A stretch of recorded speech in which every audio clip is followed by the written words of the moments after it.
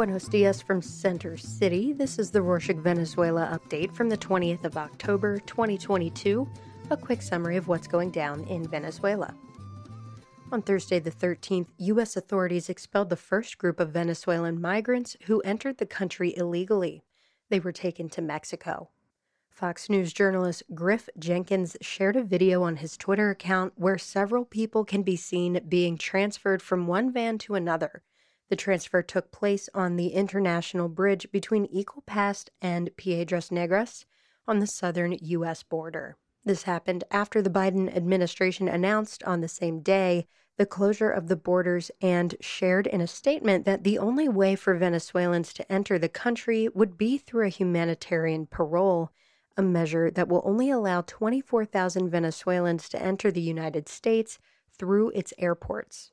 The humanitarian parole process for Venezuelans started this Tuesday, the 18th. And about this new measure, on Thursday, the 13th, the ambassador to the United States designated by Guaido, Carlos Vecchio, said that 24,000 visas are not enough to control the enormous migration problem and asked the U.S. government to reconsider its decision. The massive wave of deportations has had a high impact on those expelled. On Thursday the 13th, journalist Cameron Hernandez was missing for 3 days after being deported. According to Hernandez, her phone was confiscated and she was handcuffed throughout the journey to Mexico, where she was finally released on Saturday the 15th, along with a group of women in the city of Acapulco. The journalist told her relatives that the Mexican authorities made her sign a document stating that she had 15 days to leave Mexico. On Friday the 14th, a group of married women were separated from their husbands after they were deported to Mexico, while their husbands were allowed to stay in the U.S.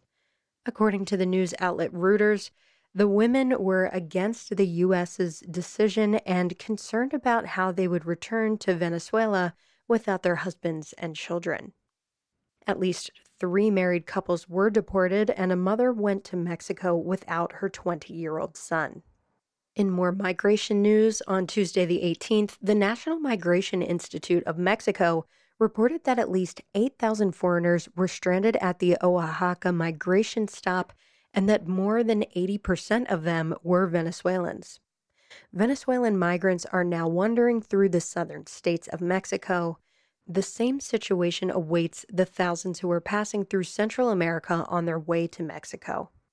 And from Mexico to Colombia, on Friday the 14th, Colombian authorities arrested 19 suspected members of the Venezuelan transnational criminal organization Tren de Aragua, including a Botoga policeman.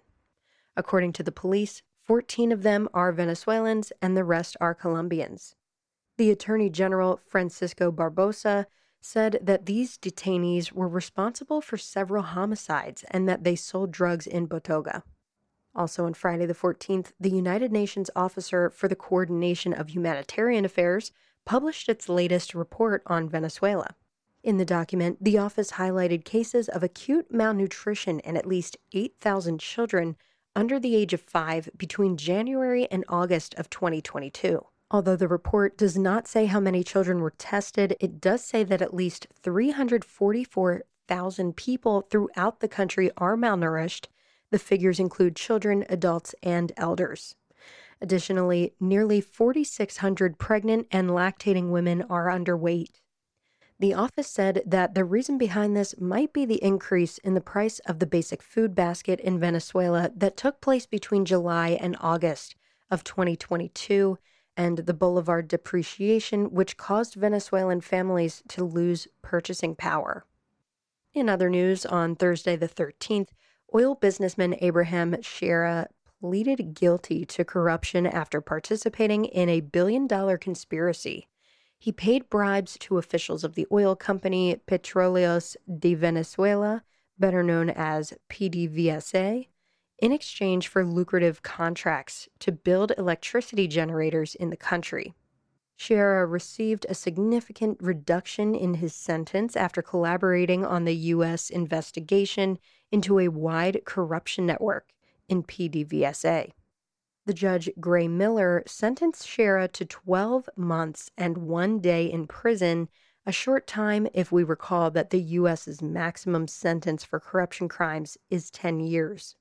Speaking of the PDVSA, on Wednesday the 19th, the United States Department of Justice accused 2 Venezuelans and 5 Russians of using cryptocurrencies to illegally sell oil barrels to Russia and China. According to the press release, the defendants used military technology from U.S. companies to smuggle millions of barrels of oil and launder millions of dollars. Juan Fernando Serrano and Juan Carlos Soto made the agreements through PDVSA, which had been sanctioned by the United States, with the Russian company NDA GmbH. The defendants could face sentences of up to 30 years in a U.S. prison if convicted. Moving on Sunday the 16th, Conviasa Airlines inaugurated a flight that will depart from Falcón, Venezuela, to Havana, Cuba.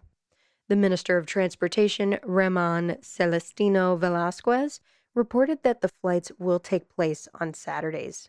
In some news about tropical waves, on Saturday the 15th, the spokeswoman for the United Socialist Party of Venezuela, Jacqueline Faria, said that Maduro's government will rebuild at least 30 stilt houses that collapsed in September and October because of the strong waves in the Maracaibo Lake.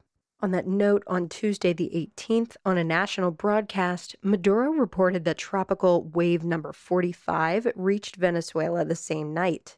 The Chavista leader called on the authorities and municipalities of Santos Michelena, Jose Rafael Revenga, Jose Felix Ribas, Bolivar, Santiago Marino, and Girardot in Aragua State to be alert due to the flooding of their rivers.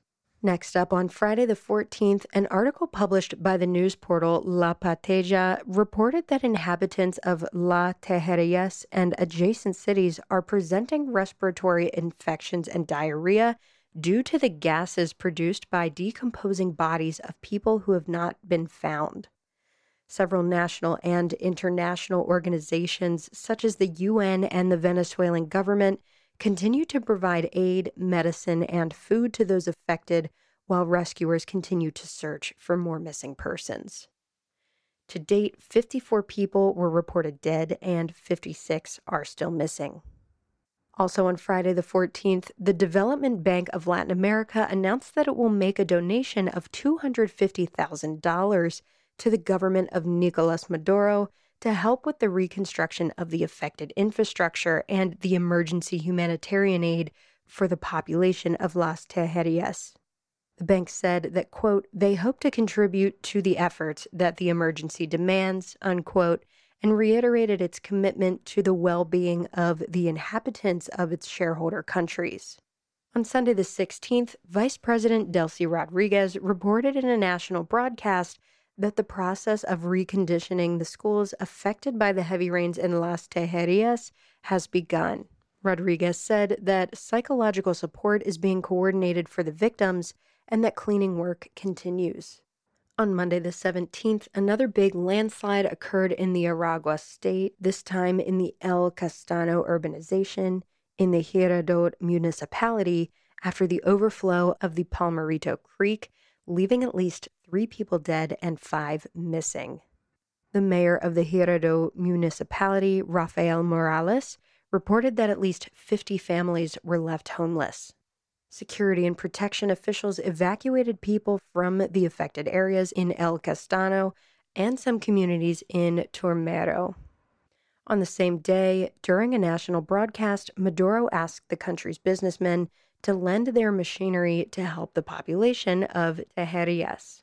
And to close this edition, on Tuesday the 18th, Venezuela's Ombudsman Tarek William Saeb announced the opening of an investigation against a man who celebrated a Nazi-themed birthday at the Salvaje restaurant in Las Mercedes. The man was identified as Miguel Valdez and was charged with racial hatred. During the celebration, Valdez dressed up in military camouflage clothing, and the cake was decorated with a picture of Adolf Hitler and a swastika. And that's it for this week. We are thinking of having some special conversations, like interviews but less interviewee, about Venezuela with knowledgeable, interesting people. We're looking for volunteers, and we'll do the organizing and editing. We just need someone to hold the conversation. Are you interested? Write us at venezuela@rorschach.com. That's RORSHOK.com. And let's explore the possibilities. Hasta la próxima.